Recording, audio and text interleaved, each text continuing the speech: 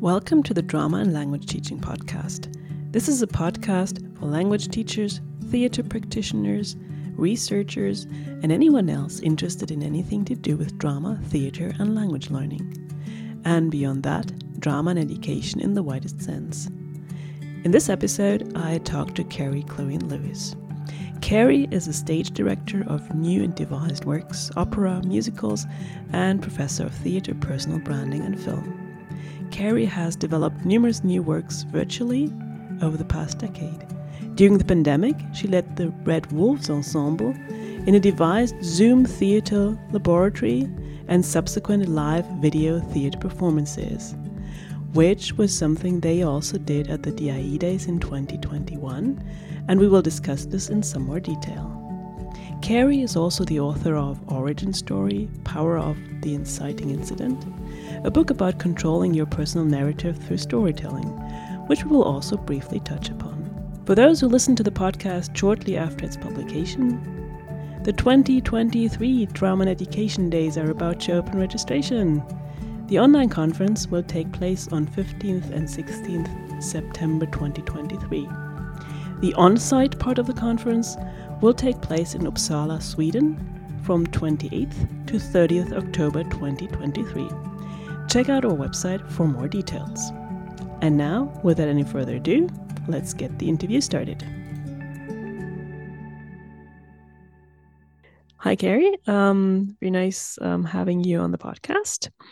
I'm gonna ask a couple of questions that I usually ask of everyone, and then some questions that are more specific to what you do and what you want to talk about. So I would start with a question, since this is a drama and education podcast, or more specifically drama and language teaching podcast. What's your connection to the field of drama and education? Well, hi, Stephanie. It's so awesome to be here. Thank you for inviting me to have this conversation, because drama and education is something that I get very excited about. I have a degree from NYU, from Steinhardt, a master's in what at the time was teaching for communities and universities, if you will. And so in my time there, I studied with many wonderful teachers who used theater for social change, or in classroom settings to work with different populations. And I have been excited about that kind of work ever since. And although I also, as a stage director, I also, do commercial work and, but I think that as someone who was educated and has an awareness of how theater can change people's minds and hearts, I bring that to all of my work now. Mm-hmm. And you were a contributor to the Drama and Education Days in 2021. So this is also how we met, sort of. Right. Absolutely.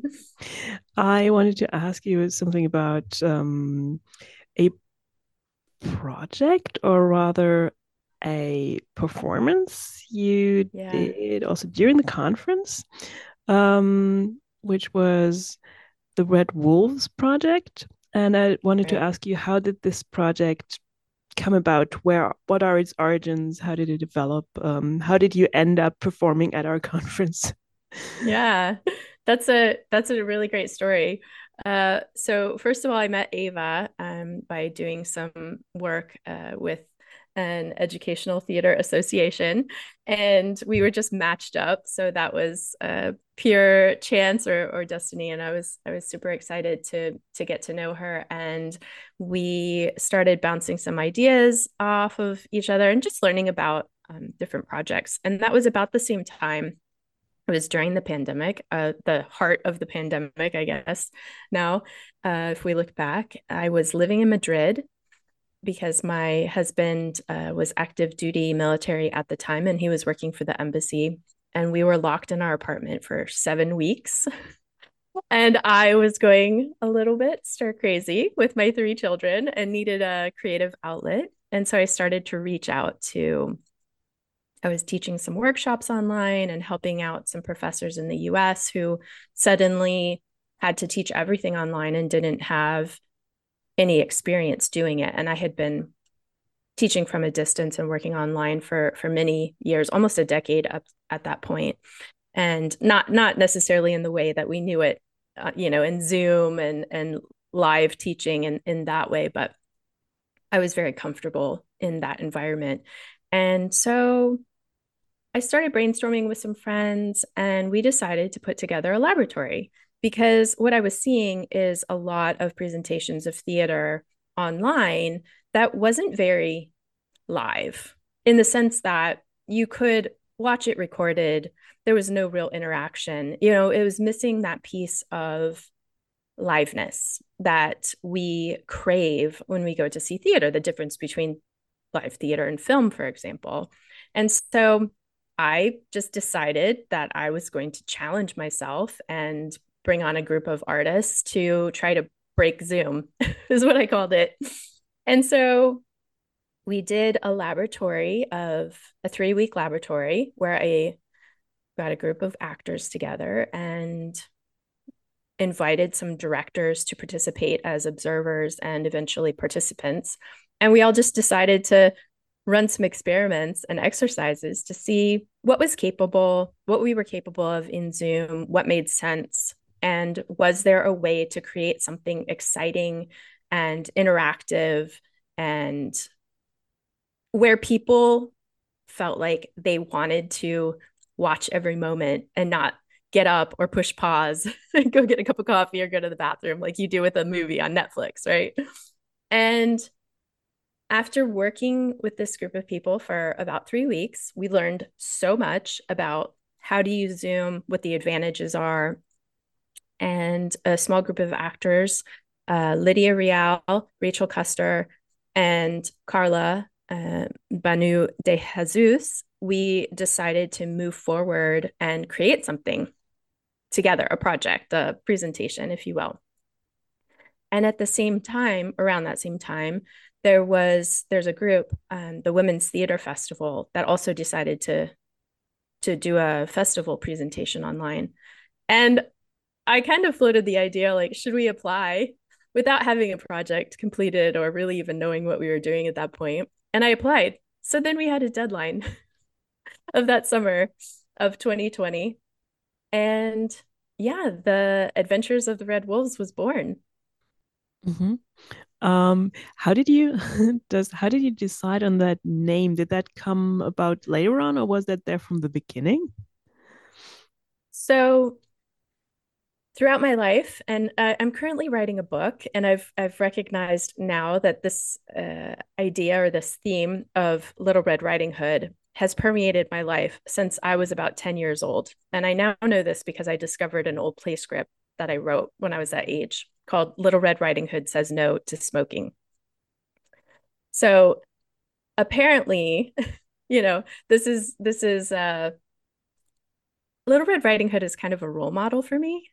And I wasn't really conscious of why this theme or this character kept coming up in my life, but we used Little Red Riding Hood as the basis for the experiments, which it was, an experimental live Zoom theater lab is what we called the first part of the project. And then I was really interested in continuing to explore this character, and I had 3 women. And so I started to think about why I was so fascinated by this character and the idea that a girl or a woman at some point in her life has to make a choice about survival. And that's when she becomes the wolf. And so the name is a play on this idea of this little girl becoming a wolf, and the process of that. And so that's how the Red Wolves came about.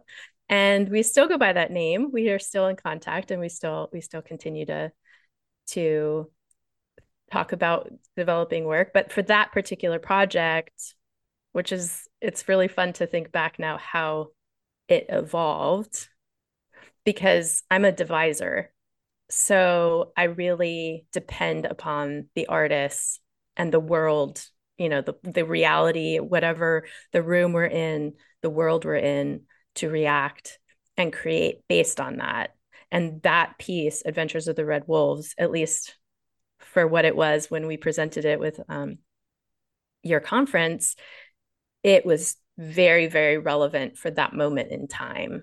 And also, it cannot be presented off of Zoom. It can't be presented in a live theater. It is very dependent upon being in a Zoom room, which is Mm-hmm. kind of great too, that we made something I think that shows how Zoom can be used to its best Mm-hmm. abilities. Yeah, and you said you were trying to break Zoom. Maybe could you Yeah, talk about that a little bit? How did you experiment with the limits of this space? sure. So I actually wrote an article about it for Howl Round, experiments in devised experiments in breaking Zoom. And I had met another creator who lives in London, in the UK. And we kind of exchanged some ideas about different ways that we could use Zoom. Like, for example, synchronized choreography doesn't work that well because you have separate boxes and there's a delay and there's a lag, right? So we quickly figured out how to get around that by either not using dance or choreography at all, or it was an independent contribution. It wasn't synchronized, if you will. We pressed all of the buttons. We messed with all of the different sound settings. We went into breakout rooms. We actually ended up incorporating breakout rooms to have interactive, improvisational experiences with the characters and the audience.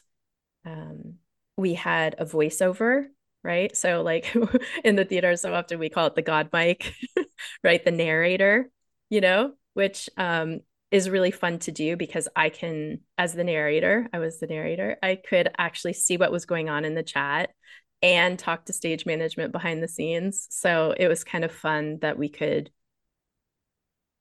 manipulate the situation a little bit. And yeah, we had to figure out, we had a brilliant, awesome stage manager, Cheyenne, and she was very technically savvy. So she figured out how to incorporate music because, that can be problematic. Sound effects, because Zoom is meant to be just a meeting space. It's not necessarily meant to be a production space where you have music and these other live elements and sound effects. So yeah, it's basically, I'm not afraid to push buttons and click on options. The big challenge was that because so many people were using Zoom at the time, they were making updates. So they would make an update and then they would erase like a lot of what we had discovered, or we had set everything in a certain way and then it would just put everything back to zero. So it was definitely a moment to moment experience in that way. So basically, Zoom trying to sort of be innovative and introduce Yeah, new things kind of set you back. Yeah, absolutely. to sort of adapt. Some for yeah, and some for the better and some not so much for the better, controlling, making things automatic where we didn't have as much control in some cases. Um, but yeah. So it was kind of even sort of interactive between the creators and the software in a way. It was devised like, day by day. We'd have to get on and do an update and make sure that all of the different pieces were working, and then the actors had to design their own space. They had to design their own costumes. Lighting was, an issue with depending on your skin tone, depending on your environment, the time of day. We had rehearsed at a certain time of day, and then when we went to present, it was a different time of day and the lighting completely changed in the rooms, right? And so your virtual background might not work, or it was a very what I learned about working in that environment and taking on something completely brand new, even though I felt like I had a lot of skills and experience, was patience, because it was a very slow process. Even in rehearsals, there's like a etiquette in Zoom when you're waiting to talk or you're waiting for the other person to finish because the body language isn't quite there. And there's a moment of waiting to see if they're going to, right? So it's a much slower process. And I learned to really enjoy that, slowing down and not rushing through things and being okay with the first time we presented the Adventures of the Red Wolves, it wasn't finished. We took it to an online. We actually, the first time we presented a piece of it and workshopped it, we, since we were doing it online, we presented it in the UK for kind of a scratch night that they had. And we learned to really embrace the concept of being in process with it instead of, oh, here's our finished piece. Because we realized that as the world kept changing and Zoom kept changing, and we had different audiences, that we wanted to be able to adapt and not be so fixed as well. Mm-hmm. And you talked about so two things. On the one hand, making it as interactive as possible. Maybe you could talk a little bit how you did that, and also you talked about sort of taking up current developments that were going on in 2020 and sort of integrating them into your performance. Could you talk about these two things? They probably go together anyway. Yeah. So as part of my experience as in education in my master's program, I studied theater of the oppressed. And I didn't realize until quite a bit later on in our rehearsal process, that a lot of those methods popped up because we were looking at ways to be interactive. And so in a way, what ended up happening was a type of forum theater. My challenges with forum theater have always been that the scene is presented and then the audience is asked to participate, or the joker might change things and help other decisions to be made, but the audience is aware of the first outcome and the story as it was presented. In our case, we asked a volunteer to join the scene from the top of the show. They had zero idea. Lots of trust, lots of faith in us. I really appreciate all of our volunteers because they didn't know what they were getting themselves into. And so we asked them to come on the screen. And the story of this iteration is that these three women protesters were involved in a Black Lives Matter protest. And it was based on a true story that happened in Washington, D.C., where there was a curfew and police were trying to round up the protesters because it was curfew time.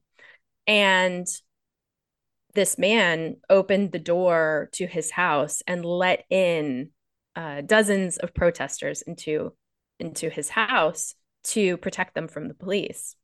And so in our version, our three protesters, who were playing the characters of Harriet Tubman, Mary Magdalene, and Princess Leia, or we should just say Leia for copyright, they knocked on the door of this unsuspecting volunteer from our Zoom audience, right? And that volunteer then had to decide whether they were going to let these three protesters, one of whom was armed, into their house, right? So again, we're coming to the point where we can't do this in a live theater because number one, we're not going to show up to your house in a live theater, right? So yes, you feel safe, but at the same time, you don't necessarily feel safe because you're not sure what's coming next. So it doesn't always work out well for our protesters, as in real life. It did not always work out well for the protesters, but our volunteer was responsible for making some of those decisions in regards to their safety and well-being. And in addition, the other audience members who were allowed to chat responses to different questions that were posed were also responsible. So, in retrospect, looking back, it was definitely a kind of form theater of making people, first of all, the volunteer who had to make these decisions in real time and in public, right? To potentially be judged for the decisions that they're making. Then you have the audience who is anonymous, keyboard warriors, if you will, getting to chime in. So, will they make an exciting decision, or will they take care of our characters in a safe way? Was very interesting. And then after the first version, which was a short scene, like about 15 minutes long, the audience got the chance to go into a breakout room and pick one of the three characters that they wanted to have a conversation with. And our hope was that possibly through these conversations, we might enact some kind of action, activism, or change. And we brought everyone back to the main room. And then we asked for another volunteer and we ran the scene again. And of course, the audience didn't know that we were going to run the same scene, wondering if they would make different choices or changes. And so I won't give everything away because I'm not sure that we won't share this presentation again.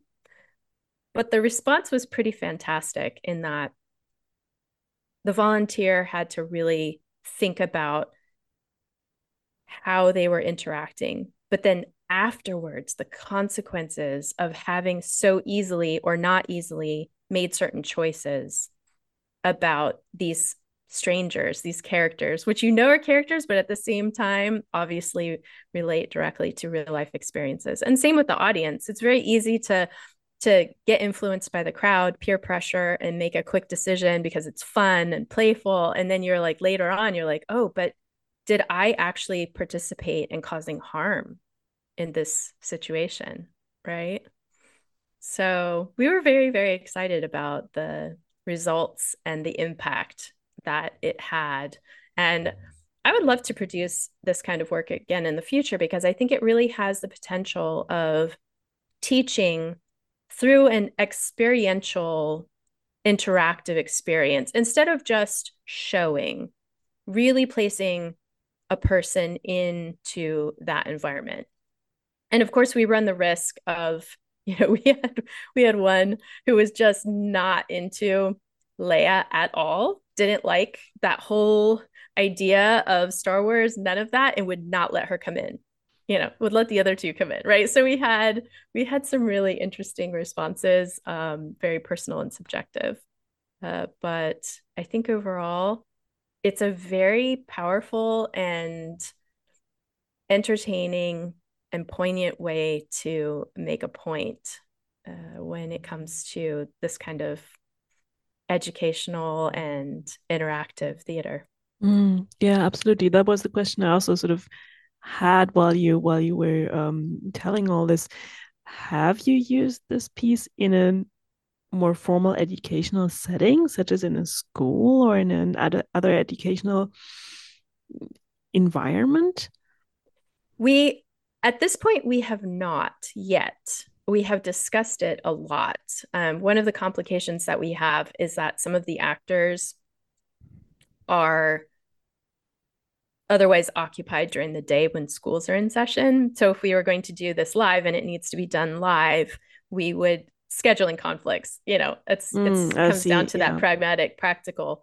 But we have definitely talked about the option for being able to do this kind of work in schools, and the ability to be able to kind of pop into a school in Europe or in the United States, for example, is very exciting to us. Yeah, exactly. Because just the topics that you mentioned, taking responsibility and making choices and all of that, I think that is just, yeah, so important in educational settings. And I think, yeah, and as you said, you could be anywhere Yeah. in any country basically, since it's online. That sounds like it, yeah, like it had might have a lot of potential. Yeah. Yeah, We but were feeling just a little bit of, we got the sense of people being very tired of Zoom and kind of, really wanting to take a break. And so I think that we also, there was a lot of fatigue, especially in last year in 2022, where we kind of as a group decided that we would take a break from trying to work in that way. Rachel has since gotten married and had a baby. So she is, focused on motherhood at this point. Carla just moved to a new state, so we're in a little bit of a hiatus, although I've got some ideas about starting a new project with them oh, in the near future. yeah. Okay, absolutely. Yeah, I see what you mean about sort of wanting to take a break of Zoom and on working online. I mean, yes, definitely. There was very much the feeling all around. So Yeah. yeah, So I think we but it we might come recognize back. that, yeah, and we totally recognize that I've been working in a hybrid manner since then. I directed a show recently where I spent the first 4 weeks online. It was on the east coast of the U.S. and I'm on the west coast. And then I went in person for the final 2 weeks. So I think that people are finding ways, taking advantage. And I think that we will get back to incorporating these online methods because we are able to connect with artists, outside of our local community in that way. So we're just giving it a little bit of time before we try knocking on some more doors with it. Yeah, yeah, absolutely. Yeah, so that sounds exciting and hopefully it'll go on in whichever form. Yeah. Um so what let me just see what else I wanted to ask. Um because I did want to ask what sort of yeah, what became of the project, but you've basically talked about that. Yeah. Um We're still very much in contact. We found a way of working together, even though we were in, at the time that we started the project, we were in 3 different locations: Florida, San Diego, and Madrid. And now we have spread out to 5 different locations. So yeah, so it's interesting when you find a group of people that we all have very similar ideas about the power of theater for change and making meaningful work. We didn't want to just entertain people. We really wanted to contribute. When you talked earlier, I know one thing that I didn't address was the time, right? What was happening in the world? Well, we had Black Lives Matter protests, and when we started the laboratories, it was a really rough summer. It was a really chaotic, very heartbreaking time to be making work. And as artists, we decided that we wanted to address some of these issues head on, that we didn't want to pretend, that we were just all sitting in our houses and needing, everyone had Netflix going on. You could watch your favorite, comedy show reruns if you wanted to. But we decided that we were going to tackle something that was important to us. And as a deviser, I'm very, very comfortable handing over or, seating seating the director chair to allow everyone to have their input and opinion. It was very important to me that I remember a couple of really hard conversations that we had about the material and moving forward and who was going to tell the story. Because me as a white person, there's a Lydia's Filipina and Carla is Black, and I felt very uncomfortable at sometimes, being in charge of telling this story when it wasn't my story to tell. And so we had to figure out a way of working together where I was completely comfortable with people coming in and saying, no, I disagree, and this is why, or, we should take the material in this area or include this or not include that. We used some media, some photos to set the scene at the top of the show, and it was very important to me that everyone weighed in on that, and that I wasn't a director in your traditional sense of making all of these decisions, because that made me very uncomfortable at that. Well, now and forever, but I think those of us who are devisers, we have probably always had that sense, but it was really heightened during that time where the stories and the messages that we were working with and towards were so personal to all of us, but in such diverse ways. And so I think as a result of that, we have bonded in a way, and we figured out how to work and tell this very, very personal, very vulnerable story in a very unique way. And so, yeah, we will continue to work together for sure. Mm-hmm. Mm-hmm. And maybe moving away a little bit from the project, you did mention you're writing a book. Is that related to theater in any way, or is it a completely different field? No, it certainly is. I cannot escape theater for sure.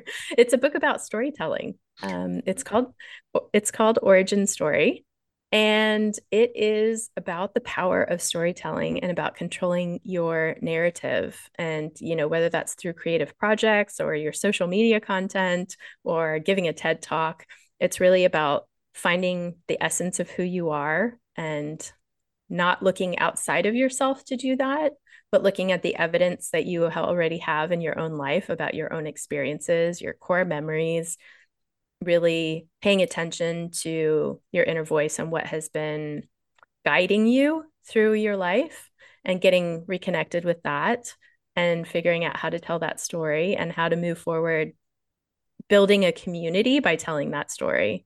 And for me, it has everything to do with theater, because that's what we did with Adventures of the Red Wolves. We told our story and we attracted people like, um, the public from your conference, for example, and people at the Women's Theater Festival. We started to develop our own community for that particular project, by telling our story. And I also teach a storytelling class called Finding Your Voice, where I help people to discover and craft their story. So it's really about the structure of storytelling. I do get into a little bit of technical as far as here are the elements that you need for a good story, your obstacles, which I call detours, your antagonists. I also get into something that's called kryptonite, which is kind of your, that one value or kind of behavior that you cannot tolerate and that makes you weak and you can't function, right? If you can avoid some of these things in your life, but you have to identify them first. And so Origin Story is all about really rediscovering and reconnecting to what makes you unique and being able to tell that story and put it into your work. If you're an artist or an entrepreneur, or even a business executive, connecting with people to tell your story as a mentor, for example. Yeah. Mm-hmm. And for you, one such story was the story of Little Red Riding Hood for yourself, where you said it kind of Absolutely. Yeah. came up in the project and it was something that you've always been connected to in some way. Yeah, that was a moment, that was motivation for writing the book. It happened before I started writing the book, and I just started thinking about how when I discovered that play, so many things fell into place. So many things that I had been, ideas that I'd been struggling with, questions about who am I, this fight between, my inner fight, my inner struggles with, am I an artist or should I do something? We have these conversations about getting a real job, and making money and doing these things. And I fought against my artist, my creative self. And when I discovered that play, I just realized I have been this way my whole life. I'm going to stop fighting this. This is who I am. And I'm going to figure out how to incorporate it more into my life. And it gave me a kind of confidence of like, look, I don't have a choice in this, right? Or not so much that I didn't have a choice, but that I had these abilities, and to not use them and share them I've been, you know, exploring social justice and social change since there's a part in the book where I talk about how, you know, the in the play that I adapted, Little Red Riding Hood says no to smoking as the wolf asks her, and at 10 years old, I saved myself, the Little Red Riding Hood, she saved herself, right? And with this Red Wolves project, I realized that I was still working on that same theme at least 4 decades later. And it it was a kind of magic moment for me that I wanted to help other people discover in their own lives. Okay, that's sounds exciting. If people would like to find you on the internet or contact you, where can people find you? Yeah, I have a website. It's carriekluin.com. That's CarrieKlewin. And you can also find me under that name on almost every social media, LinkedIn and Facebook and Instagram. And there are links in all of those places for the book, which is coming out very soon in May. And I encourage people to reach out, and I love having conversations about theater and origin stories and how we can move forward by bringing more creativity into our lives and inspiring others. Okay, so I'll definitely put your contact details in the show notes so people can look it up if they want to and could get in touch with you. Yeah, and I think I would wrap up the interview. Thank you so much for coming on the podcast and sharing the stories, the Red Wolf stories, and also about your book project with us. I wish you all the best for your projects, and maybe we'll hear more about the Red Wolves in the future. Who knows? Thank you so much. It's been a pleasure.